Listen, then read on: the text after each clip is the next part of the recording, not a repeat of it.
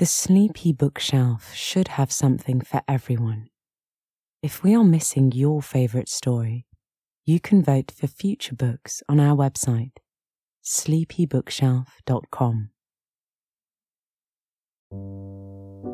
Good evening, and welcome to the Sleepy Bookshelf, where we put down our worries from the day and pick up a good book. I'm your host, Elizabeth. Thank you so much for joining me this evening. Tonight, we'll be continuing with the Enchanted April. But before we do, let's take some time to unwind and relax. Take a big stretch where you are and feel all the tension release from your muscles.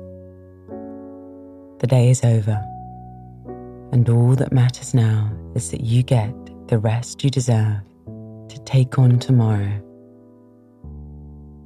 So let's take some nice, deep breaths to help you settle in. Breathe in and imagine all your worries are being sucked into a little cloud. And then exhale and watch that cloud drift away. Once more now. Inhale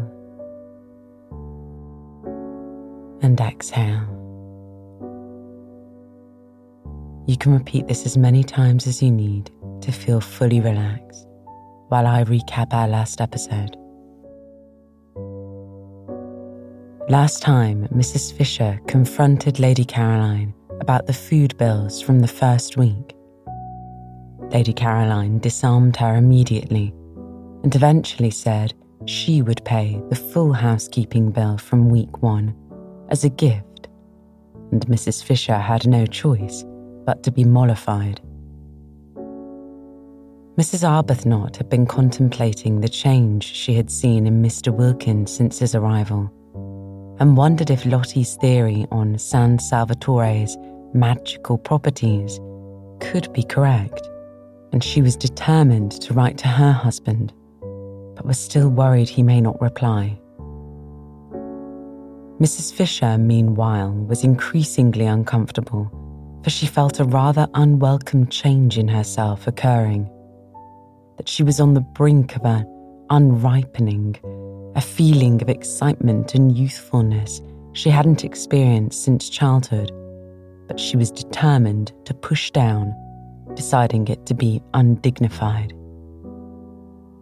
Mr. Wilkins noticed this unsettled behaviour in Mrs. Fisher, and Lady Caroline encouraged him to reach out to her. His aim was to be liked and trusted by all the women in the house, in order for him to be front of mind when they inevitably needed his professional services in the future. He was so proud.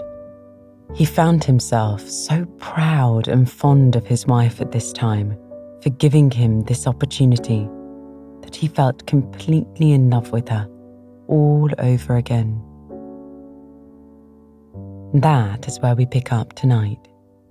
Mr. Wilkins leaning into Mrs. Fisher's distress, and Mrs. Arbuthnot about to write to her husband, Frederick.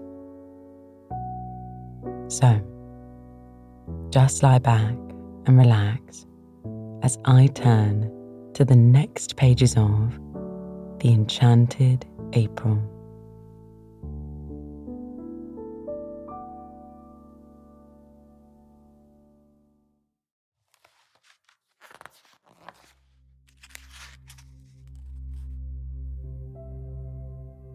Chapter 17. On the first day of the 3rd week, Rose wrote to Frederick. In case she should again hesitate and not post the letter, she gave it to Domenico to post, for if she did not write now, there would be no time left at all. Half the month at San Salvatore was over. Even if Frederick started directly he got the letter, which of course he wouldn't be able to do, what with packing and passport. Besides not being in a hurry to come, he couldn't arrive for 5 days. Having done it, Rose wished she hadn't. He wouldn't come. He wouldn't bother to answer. And if he did answer, it would just be giving some reason which was not true, and about being too busy to get away. And all that had been got by writing to him would be that she would be more unhappy than before. What things one did when one was idle. This resurrection of Frederick, or rather this attempt to resurrect him, what was it but the result of having nothing whatever to do? She wished she had never come away on holiday. What did she want with holidays? Working was her salvation. Work was the only thing that protected one, that kept one steady and one's values true. At home in Hampstead, absorbed and busy, she had managed to get over Frederick, thinking of him lately only with the gentle melancholy with which one thinks of someone once loved, but long since dead. And now this place. Idleness in this soft place had thrown her back to the wretched state she had climbed so carefully out of years ago. Why, if Frederick did come, she would only bore him. Hadn't she seen in a flash quite soon after getting to San Salvatore that was really what kept him away from her? And why should she suppose that now, after such a long estrangement, she would be able to not bore him, be able to do anything but stand before him like a tongue-tied idiot with all the fingers of her spirit turned into thumbs? Besides, what a hopeless position, to have, as it were, to beseech. Please wait a little. Please don't be impatient. I think perhaps I shan't be a bore presently. 1,000 times a day Rose wished she had let Frederick alone. Lottie, who asked her every evening whether she had sent her letter yet, exclaimed with delight when the answer was at last yes, and threw her arms around her. "Now we shall be completely happy," said the enthusiastic Lottie. But nothing seemed less certain to Rose, and her expression became more and more the expression of someone who has something on her mind. Mr. Wilkins, wanting to find out what it was, strolled in the sun in his Panama hat and began to meet her accidentally. "I did not know," said Mr. Wilkins the first time, courteously raising his hat, "that you too liked this particular spot." And he sat down beside her. In the afternoon, she chose another spot, and she had not been half an hour there before Mr. Wilkins, lightly swinging his cane, came round the corner. "We are destined to meet in our rambles," said Mr. Wilkins pleasantly, and he sat down beside her. Mr. Wilkins was very kind, and she had, she saw, misjudged him in Hampstead, and this was the real man, ripened like fruit by the beneficent sun of San Salvatore. But Rose did want to be alone. Still, she was grateful to him for proving to her that though she might bore Frederick, she did not bore everybody. If she had, he would not have sat talking to her on each occasion till it was time to go in. True, he bored her, but that wasn't anything like so dreadful as if she bored him. Then indeed her vanity would have been sadly ruffled, for now that Rose was not able to say her prayers, she was being assailed by every sort of weakness: vanity, sensitiveness, irritability, pugnacity, strange, unfamiliar devils to have coming, crowding on one and taking possession of one's swept and empty heart. She had never been vain or irritable or pugnacious in her life before. Could it be that San Salvatore was capable of opposite effects, and that the same sun that ripened Mr. Wilkins made her go acid? The next morning, so as to be sure of being alone, she went down while Mr. Wilkins was still lingering pleasantly with Mrs. Fisher over breakfast to the rocks by the water's edge, where she and Lottie had sat the first day. Frederick by now had got her letter. Today, if he were like Mr. Wilkins, she might get a telegram from him. She tried to silence the absurd hope by jeering at it. Yet, if Mr. Wilkins had telegraphed, why not Frederick? The spell of San Salvatore lurked, even it seemed, in notepaper. Lottie had not dreamed of getting a telegram, and when she came in at lunchtime, there it was. It would be too wonderful if when she went back at lunchtime, she found one there for her too.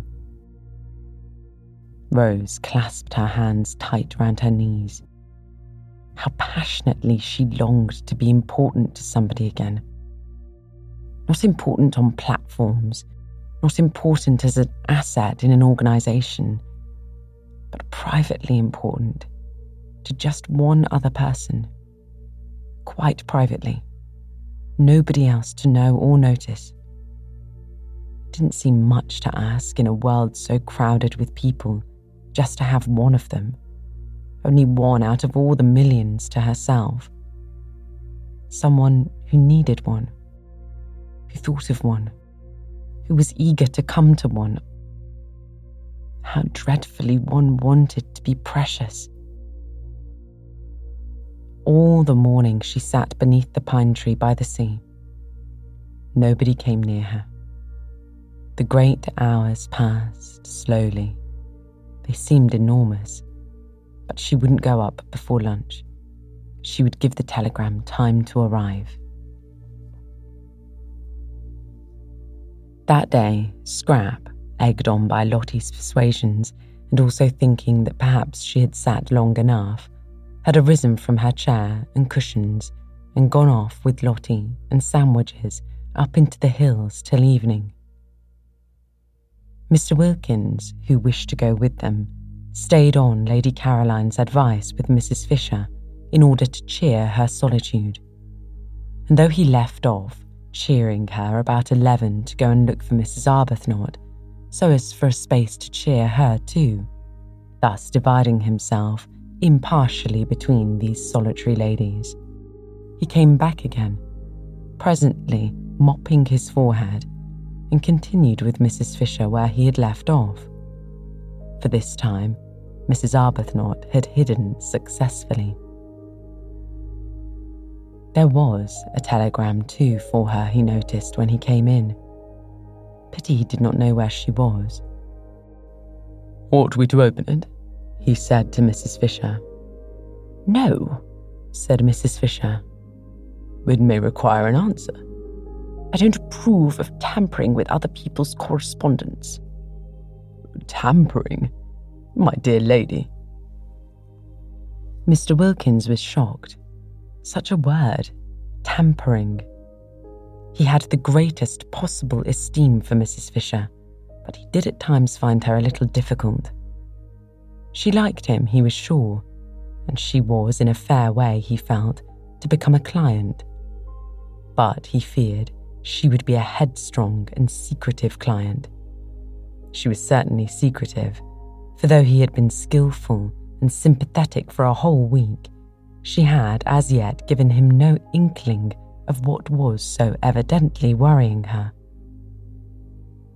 "Poor old thing," said Lottie, on his asking her if she could perhaps throw light on Mrs. Fisher's troubles. "She hasn't got love." "Love?" Mr. Wilkins could only echo, genuinely scandalised. "But surely, my dear, at her age—" "Any love," said Lottie. That very morning he had asked his wife, for he now sought and respected her opinion, if she could tell him what was the matter with Mrs. Arbuthnot, for she too, though he had done his best to thaw her into confidence, had remained persistently retiring. "She wants her husband," said Lottie. "Ah," said Mr. Wilkins, a new light shed on Mrs. Arbuthnot's shy and modest melancholy, and he added, "Very proper." And Lottie said, smiling at him, "One does." And Mr. Wilkins said, smiling at her, "Does one?" And Lottie said, smiling at him, "Of course." And Mr. Wilkins, much pleased with her, thought it was still quite early in the day, a time when caresses are sluggish, pinched her ear. Just before 12:30, Rose came slowly up through the pergola and between the camellias ranged on either side of the old stone steps. The rivulets of periwinkles that flowed down them when she first arrived were gone, and now there were these bushes, incredibly rosetted, pink, white, red, striped. She fingered and smelt them one after the other so as not to get her disappointment too quickly. As long as she hadn't seen for herself, seen the table in the hall quite empty except for its bowl of flowers, she still could hope. She still could have the joy of imagining the telegram lying on it, waiting for her. But there is no smell in a camellia, as Mr. Wilkins, who was standing in the doorway on the lookout for her and knew what was necessary in horticulture, reminded her. She started at his voice and looked up. "A telegram has come for you," said Mr. Wilkins. She stared at him, her mouth open. "I searched for you everywhere but failed." Of course she knew it. She had been sure of it all the time. Bright and burning, youth in that instant flashed down again on Rose. She flew up the steps, red as the camellia she had just been fingering, and was in the hall and tearing open the telegram before Mr. Wilkins had finished his sentence. Why, but if things could happen like this? Why, but there was no end to... Why, she and Frederick, they were going to be... again, at last. "No bad news, I trust," said Mr. Wilkins, who had followed her, for when she had read the telegram, she stood staring at it, and her face went slowly white, curious to watch how her face went slowly white. She turned and looked at Mr. Wilkins as if trying to remember him. "Oh no. On the contrary," she managed to smile. "I'm going to have a visitor," she said, holding out the telegram, and when he had taken it, she walked away towards the dining room, murmuring something about lunch being ready. Mr. Wilkins read the telegram. It had been sent that morning from Mezzago and was, "Am passing through on way to Rome. May I pay my respects this afternoon.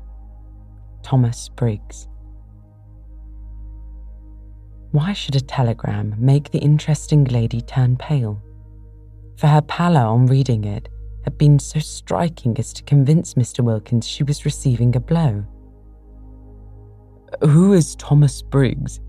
he asked, following her into the dining room. She looked at him vaguely.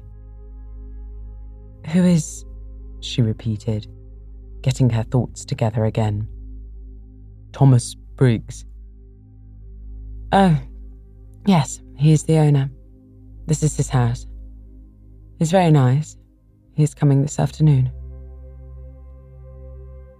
Thomas Briggs was at that very moment coming.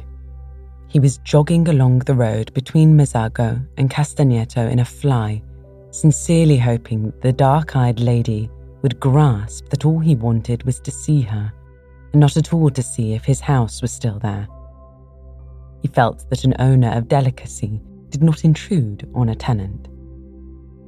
but he had been thinking so much of her since that day. Rose Arbuthnot.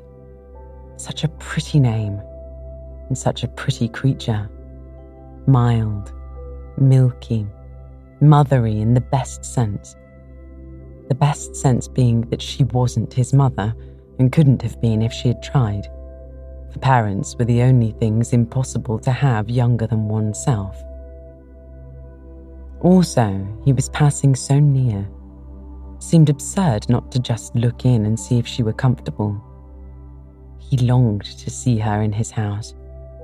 He longed to see it as her background, to see her sitting in his chairs, drinking out of his cups, using all his things. Did she put the big crimson brocade cushion in the drawing room behind her little dark head?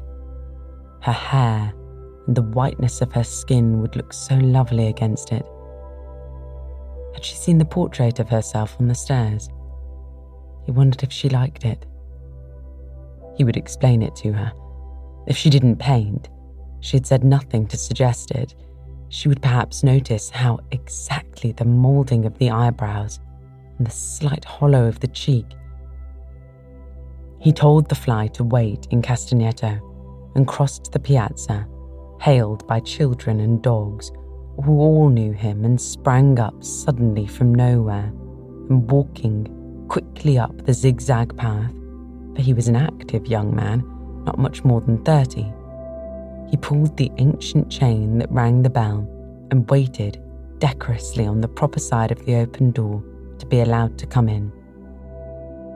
At the sight of him, Francesca flung up every bit of her that would fling up. Eyebrows, eyelids and hands, and volubly assured him that all was in perfect order and that she was doing her duty. Of course, said Briggs, cutting her short. No one doubts it. And he asked her to take in his card to her mistress. Which mistress? Asked Francesca. Which mistress? There are 4, said Francesca, scenting an irregularity on the part of the tenants, for her master looked surprised, and she felt pleased, for life was dull, and irregularities helped it along at least a little. 4, he repeated, surprised.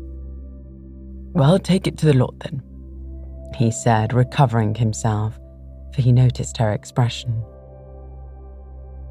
Coffee was being drunk in the top garden in the shade of the umbrella pine.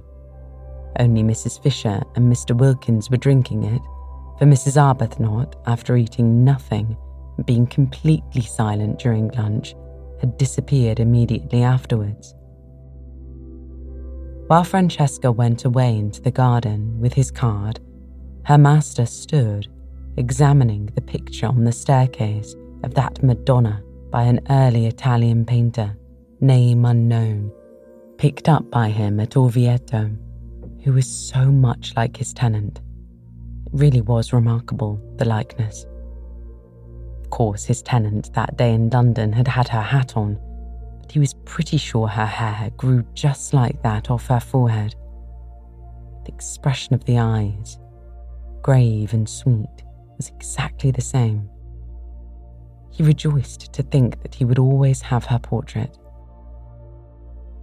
He looked up at the sound of footsteps, and there she was, coming down the stairs just as he had imagined her in that place, dressed in white. She was astonished to see him so soon. She had supposed he would come about tea time. Until then, she had meant to sit somewhere out of doors where she could be by herself. He watched her coming down the stairs with the utmost eager interest. In a moment, she would be level with her portrait. It really is extraordinary, said Briggs. How do you do, said Rose, intent on only a decent show of welcome. She did not welcome him. He was here, she felt, the telegram bitter in her heart, instead of Frederick, doing what she had longed Frederick would do, taking his place. Just stand still a moment. She obeyed automatically. Yes, quite astonishing. Do you mind taking off your hat? Rose, surprised, took it off obediently. Yes, I thought so. I just wanted to make sure. And look, have you noticed? He began to make odd, swift passes with his hand over the face in the picture, measuring it, looking from it to her. Rose's surprise became amusement, and she could not help smiling. Have you come to compare me with my original? She asked. You do see how extraordinarily alike. I didn't know I looked so solemn. You don't? Not now. You did a minute ago, quite as solemn.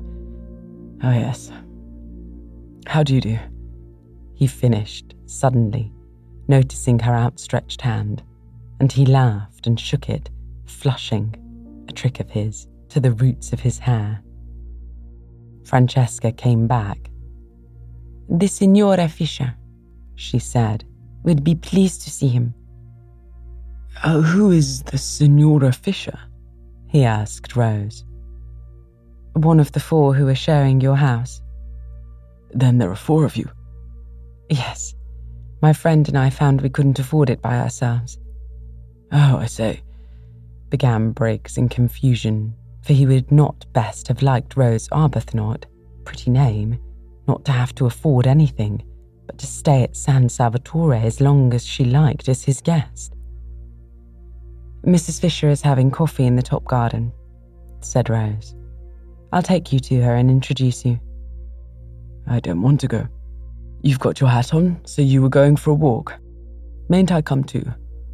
I immensely like being shown round by you. But Mrs. Fisher is waiting for you. Won't she keep?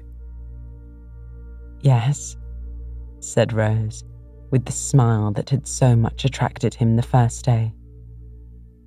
I think she will keep quite well till tea. Do you speak Italian? No, said Rose. Why? On that, he turned to Francesca and told her at a great rate, for in Italian he was glib, to go back to the Signora in the top garden and tell her he had encountered his old friend, the Signora Arbuthnot, and was going for a walk with her and would present himself to her later. Do you invite me to tea? He asked Rose when Francesca had gone. Of course, it's your house. It isn't. It's yours.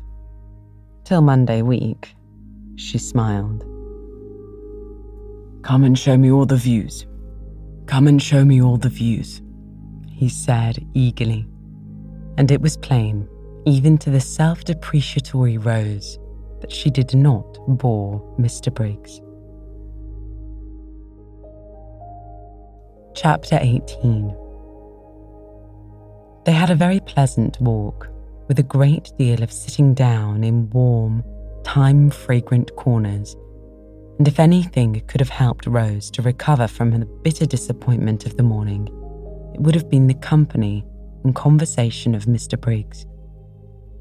He did help her to recover, and the same process took place as that which Lottie had undergone with her husband. The more and more Mr. Briggs thought Rose charming, the more and more charming she became. Briggs was a man incapable of concealments, who never lost time if he could help it. They had not got to the end of the headland where the lighthouse is, and Briggs asked her to show him the lighthouse, because the path to it, he knew, was wide enough for 2 to walk abreast and fairly level, before he had told her of the impression she made on him in London. Since even the most religious, sober women like to know they have made an impression, particularly the kind that has nothing to do with character or merits, Rose was pleased. Being pleased, she smiled. Smiling, she was more attractive than ever. Colour came into her cheeks and a brightness into her eyes. She heard herself saying things that really sounded quite interesting and even amusing. If Frederick were listening now, she thought, perhaps he would see that she couldn't, after all, be such a hopeless bore. For here was a man, nice-looking, young and surely clever. He seemed clever, and she hoped he was, for then the compliment would still be greater, who was evidently quite happy to spend the afternoon just talking to her. And indeed, Mr. Briggs seemed very much interested. He wanted to hear all about everything she had been doing from the moment she got there. He asked her if she had seen this and that and the other in the house, what she liked best, which rooms she had, if she were comfortable, if Francesca was behaving, if Domenico took care of her, and whether she didn't enjoy using the yellow sitting room, the one that got all the sun and looked out towards Genoa. Rose was ashamed how little she had noticed in the house, and how few of the things he spoke of as curious or beautiful in it she had even seen. Swamped in thought of Frederick, she appeared to have lived in San Salvatore blindly, and more than half the time had gone. What had been the good of it? She might just as well have been sitting hankering on Hampstead Heath. No, she mightn't. Through all her hankering, she had been conscious that she was at least in the very heart of beauty. And indeed it was this beauty, this longing to share it, that had first started off her hankering. Mr. Briggs, however, was too much alive for her to be able to spare any attention at this moment for Frederick, and she praised the servants in answer to his questions, and praised the yellow sitting room, without telling him that she had only been in it once and then was ignominiously ejected. And she told him she hardly knew anything about art and curiosities, but thought perhaps if someone would tell her about them, she would know more. And she said she had spent every day since her arrival out of doors, because out of doors there was so very wonderful and different from anything she had ever seen. Briggs walked by her side along his paths that were yet so happily for the moment her paths, and felt all the innocent glows of family life.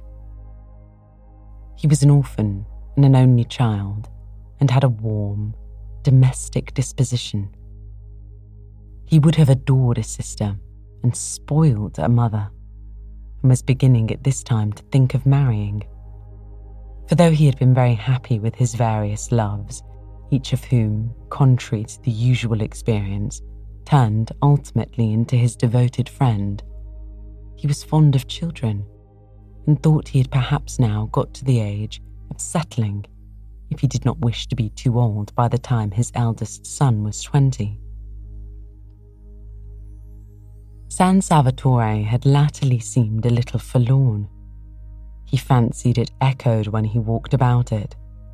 He had felt lonely there, so lonely that he had preferred this year to miss out a spring and let it. It wanted a wife in it. It wanted that final touch of warmth and beauty, for he never thought of his wife except in terms of warmth and beauty. She would of course be beautiful and kind. It amused him how much in love with this vague wife he already was. At such a rate was he making friends with the lady with the sweet name as he walked along the path towards the lighthouse, that he was sure presently he would be telling her everything about himself and his past doings and his future hopes, and the thought of such a swiftly developing confidence made him laugh. "Why are you laughing?" she asked, looking at him and smiling. "It is so like coming home," he said. "But it is coming home for you to come here." "I mean really like coming home. To one's family. I never had a family. I'm an orphan." "Oh, are you?" said Rose with the proper sympathy. "I hope you've not been one very long. No, I don't mean I hope you have been one for very long. No, I don't know what I mean except that I'm sorry. He laughed again. Oh, I'm used to it. I haven't anybody. No sisters or brothers. Then you are an only child, she observed intelligently. Yes. And there's something about you that's exactly my idea of a family. She was amused. So cozy, he said, looking at her and searching for a word. You wouldn't think so if you saw my house in Hampstead, she said, a vision of that austere and hard-seated dwelling presenting itself to her mind, with nothing soft in it except the shunned and neglected Du-Barry sofa. No wonder, she thought, for a moment clear-brained, that Frederick avoided it. There was nothing cosy about his family. I don't believe any place you lived in could be anything but exactly like you, he said. You're not going to pretend San Salvatore is like me. Indeed, I do pretend it. Surely you admit that it is beautiful. He said several things like that. She enjoyed her walk. She could not recollect any walk so pleasant since her courting days. She came back to tea, bringing Mr. Briggs, and looking quite different, Mr. Wilkins noticed, from what she had looked till then. Trouble here, thought Mr. Wilkins, mentally rubbing his professional hands. He could see himself being called in presently to advise. On the one hand, there was Arbuthnot. On the other hand here was Briggs. Trouble brewing. Trouble sooner or later. But why had Briggs telegrammed, acting on the lady like a blow? If she had turned pale from the excess of joy, then trouble was nearer than he had supposed. But she was not pale now. She was more like her name than he had yet seen her. Well, he was the man for trouble. He regretted, of course, that people should get into it. But being in, he was their man.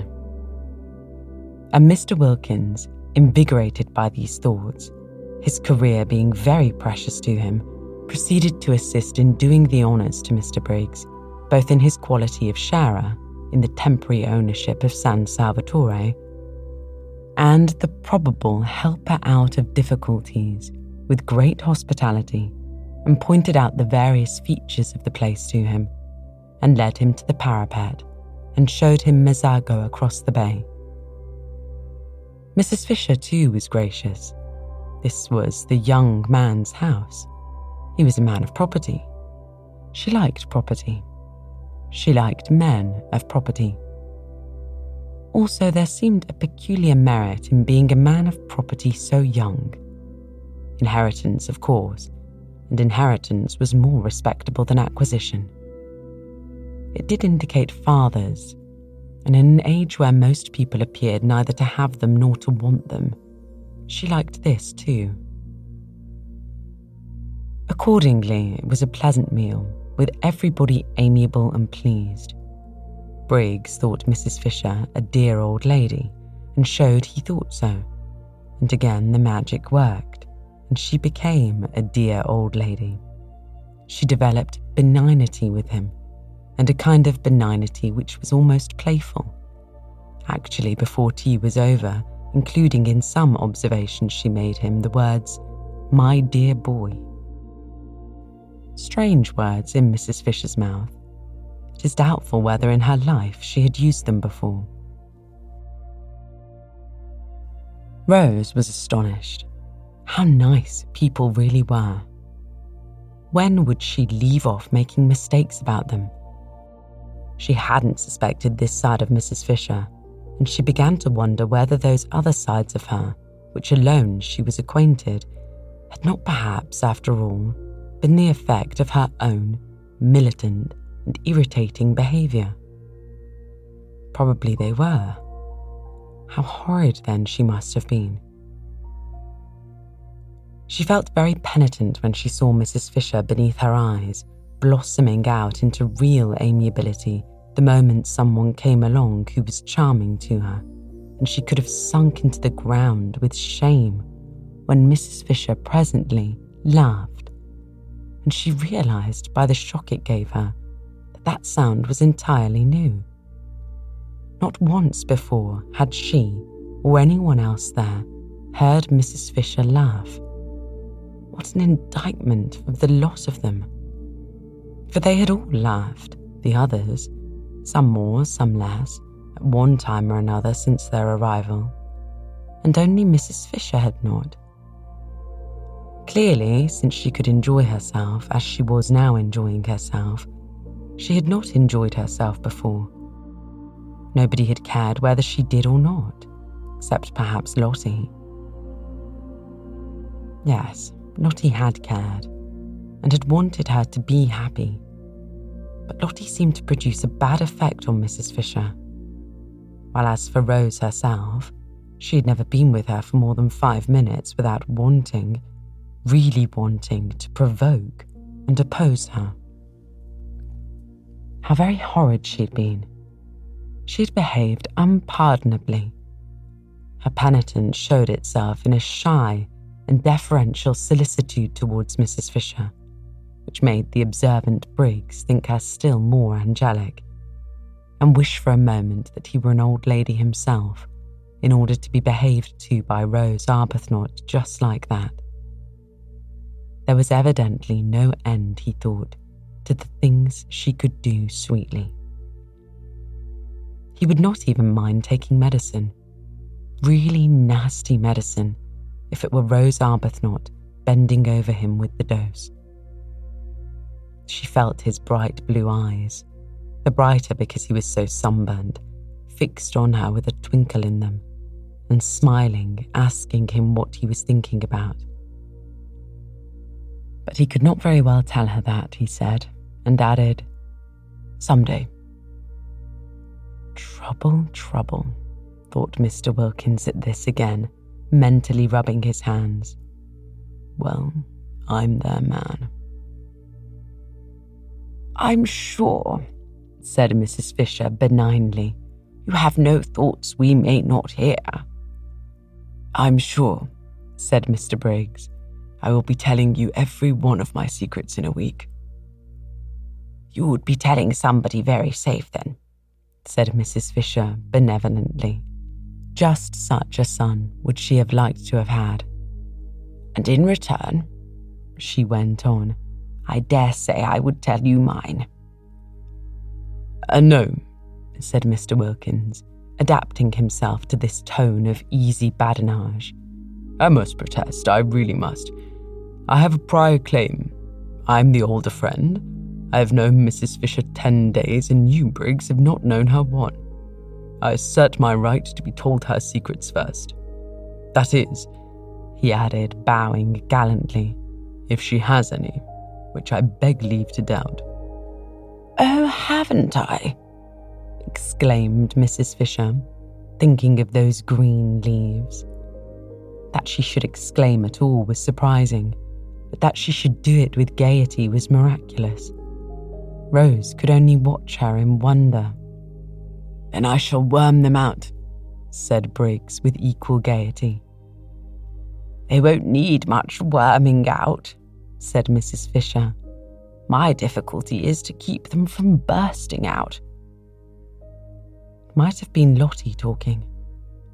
Mr. Wilkins adjusted the single eyeglass he carried with him for occasions like this, and examined Mrs. Fisher carefully. Rose looked on, unable not to smile too, since Mrs. Fisher seemed so amused, though Rose did not quite know why, and her smile was a little uncertain. For Mrs. Fisher, amused, was a new sight, not without its awe-inspiring aspects, and had to be got accustomed to.